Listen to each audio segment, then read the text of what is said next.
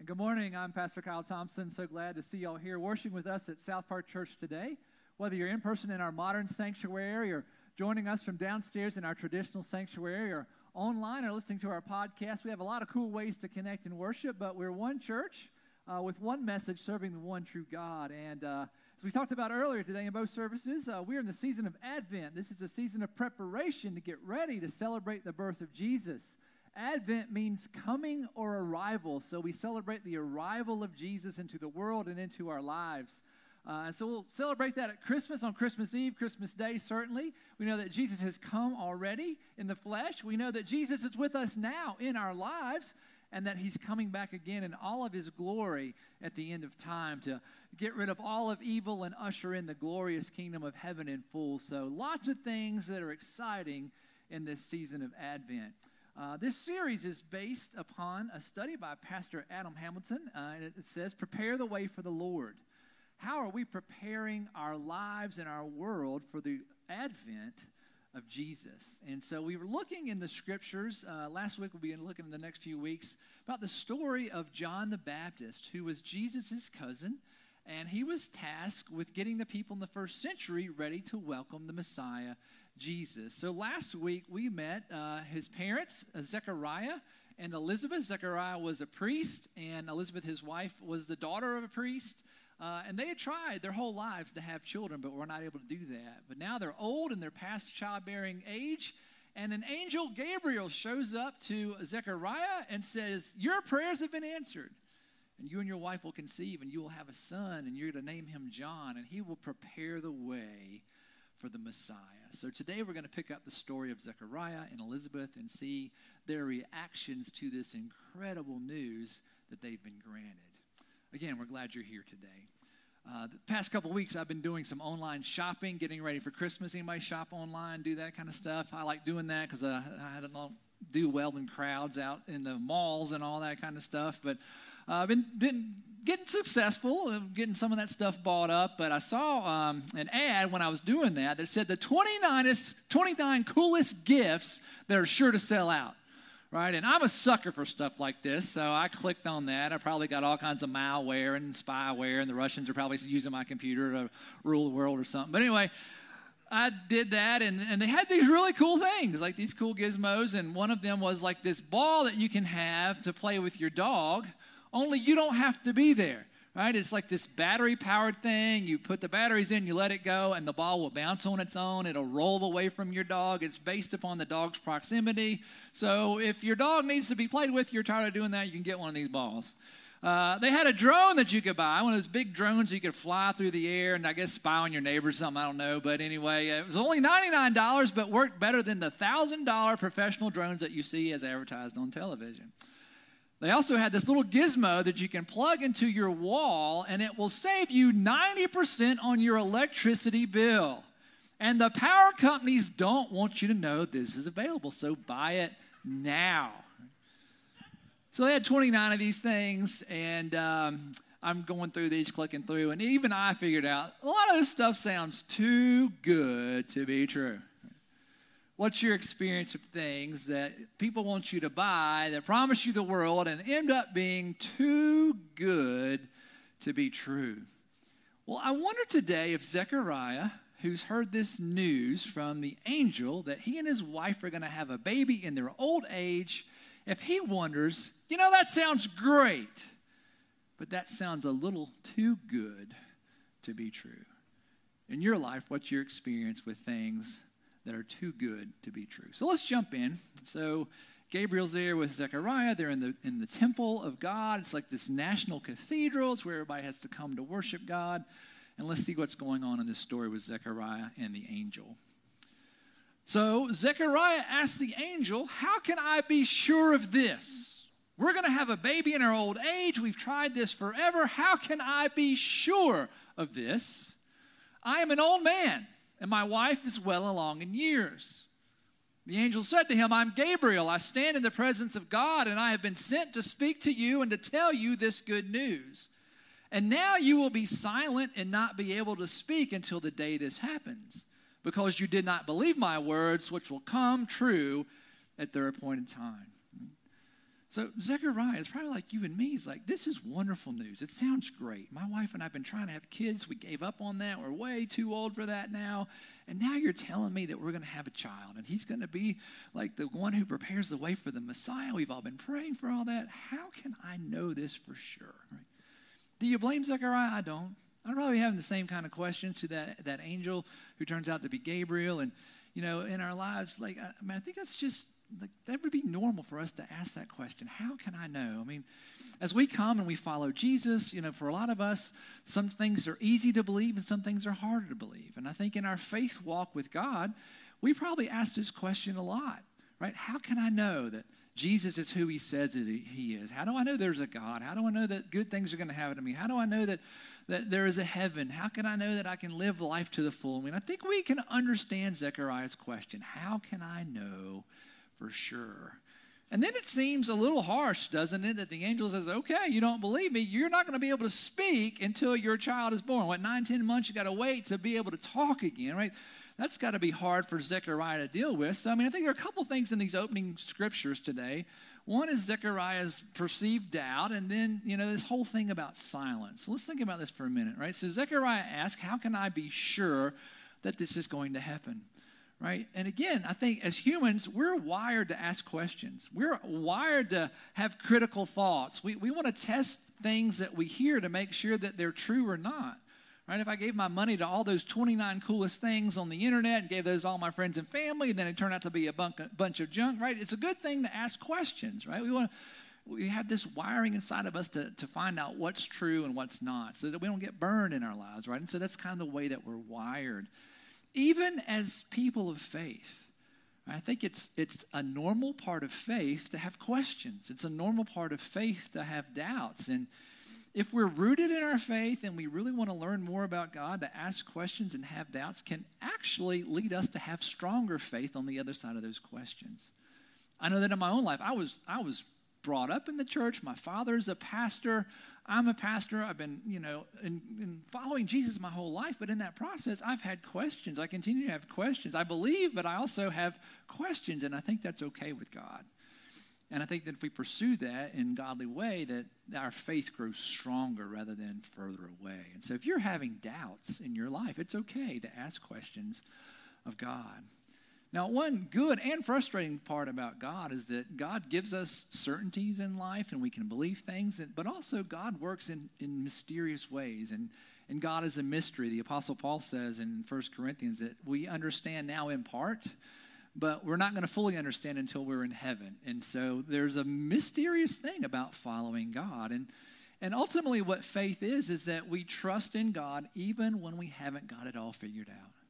We trust in God even when we don't have all of the answers. We trust in God even when we have questions, right? That's the paradox of faith, and that's absolutely okay. And so I think Zechariah reflects a lot of us. We trust you, God. We believe in you, God, but we also have some questions, and we're wrestling with some of that, and that's okay. But then, of course, the angel says, okay, right? You don't believe me? You're not going to be able to talk for, 9 months, 9-10 months. Right? And, remember, Zechariah is a priest. He's kind of like a pastor. And he's just been given the greatest news in the world, right? You're going to have a baby. You and your wife are going to have a baby. In your old age, your prayers are answered, right? When a pastor has good news and his mouth is shut for 9 months, that's like the worst thing that you can do to a pastor, right? And now some of you are probably thinking, Gabriel, would you come visit Pastor Kyle and shut him up for 9 months? That would be good for us, right? We need a little break from that, right? So that's got to be incredibly difficult for Gabriel. So for Zechariah, is Gabriel overreacting? Is this a harsh punishment? Like, why did he make him silent for 9 months? Let me ask you this question. What if it wasn't a punishment? What if it was a gift? Elsewhere in the Bible, it says, be still and know that I'm God. When we're facing challenging or exciting situations, sometimes it's good for us to stop and pause so that we can listen to what God has to say. Right? And common sense teaches us that we have 2 ears and 1 mouth, right? But why do we talk more than we listen, right? And could you imagine if people in our world today would stop and just take a breath and stop talking and start listening?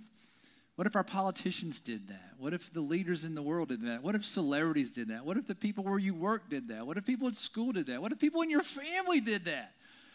What if people in our church did that, where we stopped talking so much and we listened to each other and we listen to God. Adam Hamilton, who wrote the study that this series is based on, says this about silence. I love this quote. Silence is an expression of awe and worship that is an appropriate response to the glory of God.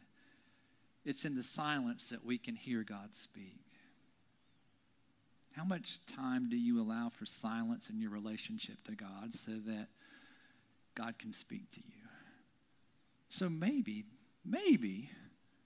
the angel Gabriel gave Zechariah a gift to stop and to hear from God. How are you stopping to hear from God in your life? Well, let's keep going with the story and see what happens next with Zechariah. After this, his wife Elizabeth became pregnant and for 5 months remained in seclusion. So imagine Elizabeth. She hadn't seen her husband. He comes home from work, and he's unusually quiet. He can't talk. But other parts of him seem to work, and they end up having a baby, right? And so I will let you fill in those blanks. But so the prophecy comes true, right? Zechariah and Elizabeth, they conceive, and she goes off into seclusion by herself for 5 months. I mean, if you're a woman who's past childbearing age, an older woman, you get pregnant, maybe you need some space for yourself, right? And so Elizabeth takes some time in seclusion. In the meantime, her cousin Mary, who lives about a week away by traveling on a donkey or a walking sort of thing in Nazareth, happens to be like a 13-year-old girl, and the angel Gabriel, same angel, goes to her and appears and says that God wants you to be the mother of the Messiah, Jesus. And she says, how can this be? I'm not married. I'm engaged. I'm a virgin. Like, how do I have a baby? You know, and all that kind of stuff. He's like, the Holy Spirit will make this happen for you if you're willing. And Mary said, yes, I'm willing to do that. But you got to put yourself in Mary's shoes, and that's exciting as that is to be the mother of Jesus. She also had to be a bit scared and paranoid. What's Joseph going to think? What are my parents going to think? What are the people in the town going to think? They're probably going to ridicule me, make fun of me. I could be killed because if you're pregnant and you're not yet married, right, you could be killed. And so it's interesting to see what Mary does, right? Let's pick up the story again with Mary now coming into Elizabeth's life. At that time, Mary got ready, and she hurried to a town in the hill country of Judea where she entered Zechariah's home, and she greeted Elizabeth. Right? So Mary goes about 70 miles, takes about a week's travel, which is not easy back then. They didn't have cars or buses or anything. Right? Why isn't she staying with her parents? Why isn't she talking to her fiance? Right? Why is she going to see her cousin Elizabeth? Right? Interesting. Well, we have to assume that they had a good relationship, that she loved Elizabeth, she trusted Elizabeth, and if something's going crazy in my life, maybe Elizabeth can help me with that. And maybe Mary had heard that Elizabeth, right, is pregnant, right? Good old cousin Elizabeth, Mary, you know, she's pregnant, and she's having a baby. She's been in seclusion for 5 months, right? Now I'm having a baby. I'm a virgin, right? And like, maybe Elizabeth's the only person who can understand this. Right? She has this unusual pregnancy. I have this unusual pregnancy. She's my cousin. We're close together. Right? And so Mary goes to spend time with Elizabeth. Right? There's some kind of mentoring relationship going on between these cousins. And it's powerful. They must have this really strong bond. And they have something very much in common. So when Elizabeth heard Mary's greeting, the baby leaped in her womb. And Elizabeth was filled with the Holy Spirit. Right, remember last week we read that John, right, in the womb has already got the Holy Spirit. That's God in John. And here it says that Elizabeth has the Holy Spirit too. And so when Mary, pregnant with Jesus, comes into the room, John realizes through the Holy Spirit something's going on. He starts kicking, right? This isn't a bean burrito, right? This is the Holy Spirit helping John recognize that Jesus is coming. Right? And then Elizabeth says is filled with the Holy Spirit as well. Let's see what happens next. In a loud voice, she exclaimed, "Blessed are you among women, and blessed is the child you will bear. But why am I so favored that the mother of my Lord should come to me?" This is such a blessing. Right? Why should the mother of my Lord come to me? Like, that's the Holy Spirit helping Elizabeth see that Mary is carrying Jesus. And so Elizabeth, don't miss this, becomes the first person in the entire Bible to say out loud that Jesus is the Lord. Right? So she confesses Jesus as the Lord. Her son has helped playing a role in this. Right? This is powerful stuff that's happening here between Elizabeth and Mary and John and Jesus. As soon as the sound of your greeting reached my ears, the baby in my womb leaped for joy. Right? The Holy Spirit's at work here. Blessed is she who has believed that the Lord would fulfill his promises to her. Right, Mary, there's something special going on with you. Right, I can imagine the conversations that Mary and Elizabeth had about being pregnant and how the Holy Spirit's working in their lives and how one cousin was preparing the way for the other. Like, this is just amazing stuff that's going on. And so right after this, in Luke 1, Mary goes into this long song about how she's excited to be the mother of Jesus and celebrating Jesus, and it's called Mary's Magnificat. There's lots of songs that we sing at Christmas about this. I encourage you to go home today and read in Luke 1 yourself this song of Mary. And what it shows us, though, she's kind of moved from being like this fearful girl of, oh my gosh, what's going to happen to me, to being full of joy. This is a great thing for me to be carrying the child of God. Right, what a wonderful thing. And Elizabeth has helped her come to this. And I love this relationship between Elizabeth and Mary. It's kind of this mentoring relationship. Mary's in just an exciting time, but also a fearful time. And she goes to someone that she loves and trusts, who's like a mother to her, who's her cousin. And Elizabeth is like mentoring Mary. And she's pouring herself into Mary. And so I just think about people in our lives, right, who are older than us, who we look to for advice and look to for wisdom. Who are those people in your life that would be an Elizabeth for you? Or if you're a male, it would be someone like Paul was to Timothy in the Bible, right? So it's Elizabeth and Mary, Paul and Timothy, right? Someone who's older than you that you look up to, and they give advice, right? Maybe it's a parent, maybe it's a teacher, maybe it's a neighbor, maybe it's a friend. Like, who is that person? Who is the Elizabeth or the Elizabeths in your life that have poured into you? Right? Because I think in our lives, we need older people to pour into us because they have wisdom and experience and knowledge, and we can trust them and we can learn from them. Who are those Elizabeths in your life? And just give God thanks for that. Right? But as we grow older also, and we gain wisdom and knowledge and life experience, I think that we also, all of us, have an opportunity to pour into someone who's younger than us, who hasn't had the same life experience, who might be going through similar life experiences and need someone to ask questions and look up to. And so I would ask those of you who are a little bit older, like, who are the people that you're pouring into, right? Because some people need an Elizabeth, and some of us also need a Mary, right? There's someone out there that we can help, that God gave us the ability and knowledge and wisdom to say, you know what, I need you to pour into someone younger than you. Right? So sometimes we need Elizabeth, sometimes we need a Paul, sometimes we need a Mary, sometimes we need a Timothy. Right? A few weeks ago, I interviewed two people in our church, Alex and Larry. If you remember that, they came up on stage, and they are in this mentoring relationship. Alex came to me and said, Pastor Kyle, I'd love to have someone in our congregation who's a little bit older with life experience that I can talk about life with and about faith with, and prayed about that and got these two guys together, and they told their story, and you can go back and watch that online if you missed that. It's a really powerful testimony, and it's not just Larry pouring into Alex, but Alex pouring back into Larry, and it's just this relationship. It's just strong, and it's cool to see the fruit that God is bringing through that. So in your life, who's your Elizabeth and who's your Mary? Who's pouring into you, and who are you pouring into? Right? Who are those people in your life? And if you don't have those, maybe be praying about, hey, God, I need someone like that in my life, or I need to be someone like that to someone in my life. So show me who that is. This is a powerful kind of stuff. Right? Well, let's get back to Scripture. We're going to keep going, fast forwarding. Mary spends some time with Elizabeth, a few more months, but now we're getting ready to have the baby. All right? So when it was time for Elizabeth to have her baby, she gave birth to a son, and her neighbors and relatives heard that the Lord had shown her great mercy, and they shared her joy. Right? Old Elizabeth's having a baby, right? We're so excited for her. This is great. On the 8th day, they came to circumcise the child. This was the Jewish tradition going back to the Old Testament, and they were going to name him after his father, Zechariah.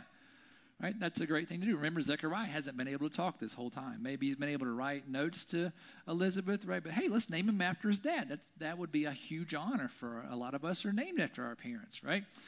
But his mother spoke up and said, no, he's to be called John. Right? So did the Holy Spirit give her that, or had Zechariah written that down for her? We don't know, but they're on the same page here, right? So it'd be great to name him Zechariah, but we're going to name him John. But they said to her, there's no one among your relatives who has that name. Right? That's not a family name, right? John's a nice name. It's just not our family name, right? You can't name him John.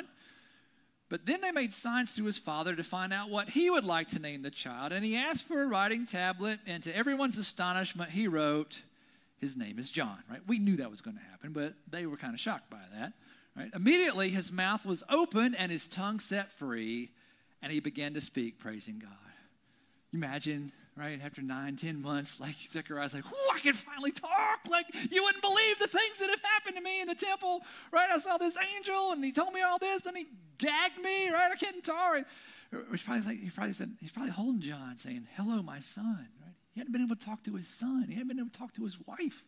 Like, what would you say if you hadn't been able to speak for 9 or 10 months? What would be the first words that came out of your mouth?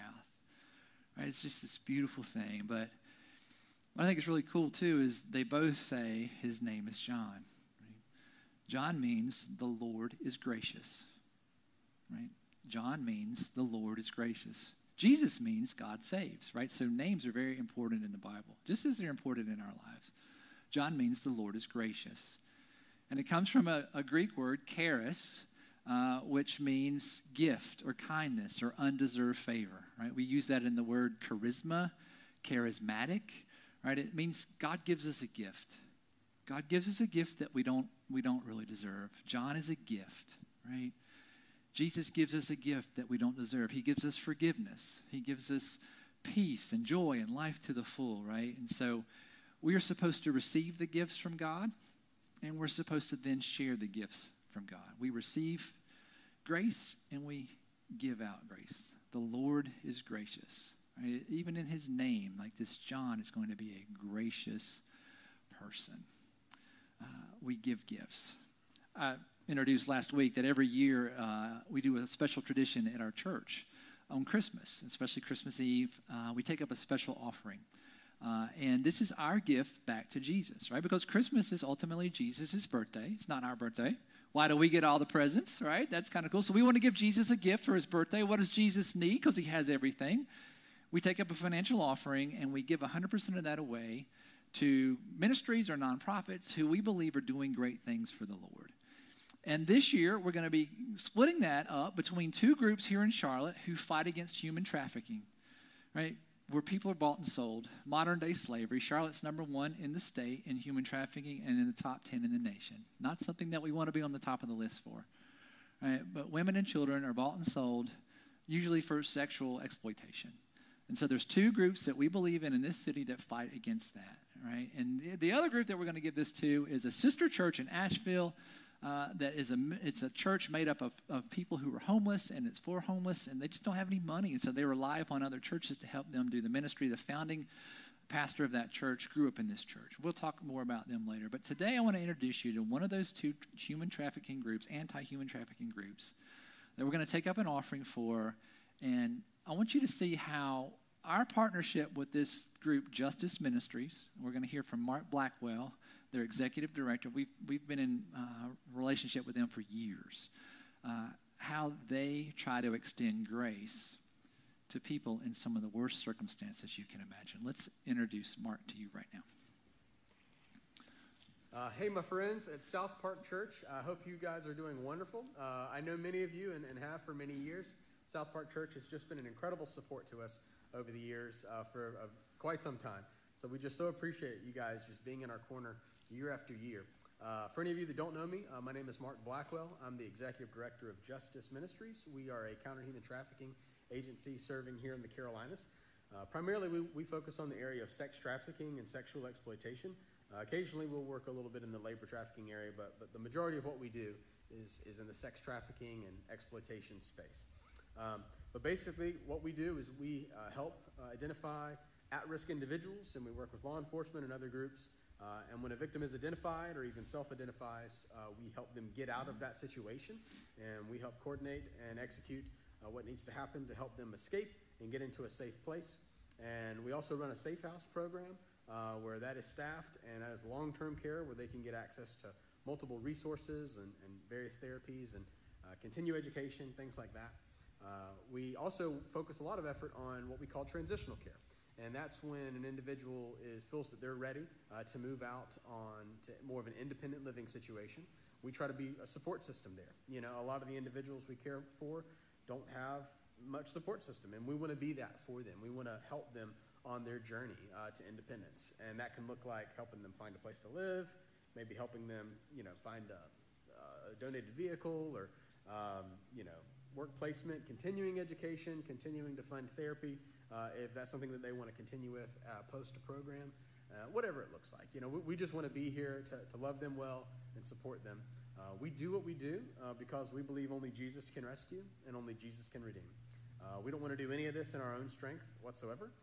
We simply want to go where the Lord has called us to go, and we want to serve well in his name. So we just thank South Park Church for y'all's years and years of consistent support. Some of you have even volunteered in the field, been on the ground with outreach and things like that. And then obviously the very generous financial gifts over the years that have literally helped us put gas in the tank, has been just a huge blessing. So we thank you for letting us come today and even share a little bit about what's going on and what we hope for the future. 2022 was a very, very busy year, full of activity. We had some pretty thin seasons, but the Lord carried us through. He has sustained us truly for 12 years. Outside of a few months here and there, we've basically been operating month to month for 12 years and say yes to almost every case that crosses our desk. And that's all glory to God. That's not because of me. Good night. Not at all. But it's just been the Lord's provision, and he's graciously allowed us to participate in the work that he is doing. In 2023, we are very excited, Lord willing. We have plans to, in partnership with another group, bring another Safe House online that'll be staffed. And we also have plans to expand our tiny house program, which is very exciting, and we find it is just a very affordable and practical way to help with housing for particular sets of the survivors that we're working with, certainly in those in transitional care. But again, thank you for the time to share today. I look forward to connecting with you more, and we just love you guys, and we just thank you so much. So have a very Merry Christmas, and God bless. Let's share some appreciation for Mark and Justice Ministries and what they're doing.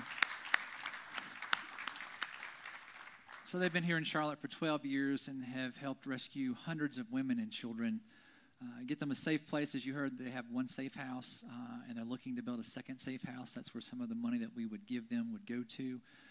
So again, as we think about giving Jesus a Christmas present, being gracious to people who really need some good news, this is a great cause to do that. So I just invite you to be praying about supporting our Christmas offering this year as we share that grace with others in our lives. Well, jumping right back in, one more passage of Scripture from Zechariah. Just like Mary has this long song about Jesus, Zechariah goes into this long kind of prophecy about his son, John. We're not going to read all that, but again, I invite you to check out Luke 1. It's really powerful. In this one section, Zechariah is going to reference 18 different Old Testament texts that are coming true in the birth of his son and the birth of Jesus. Pretty powerful stuff. But let's look at the ones that I want to focus on today. This is from Luke 1, 76 through 79. Again, Zechariah hasn't been able to speak, right? So now he's talking to his son. This is a really sweet moment. And you, my child, will be called a prophet of the Most High. For you will go on before the Lord to prepare the way for him, to give his people the knowledge of salvation through the forgiveness of their sins, because of the tender mercy of our God, by which the rising sun will come to us from heaven to shine to those living in darkness. The Son of God rising, right, and shining into the darkness, and in the shadow of death, to guide our feet into the path of peace. In the season of Advent here in North America, these are some of literally the darkest days of the year, right? We get so dark early. These are the longest days of darkness that we have in the year. And this passage of Scripture reminds us of why John came and why Jesus came, right? John's getting the world ready for God to shine the light into their darkness.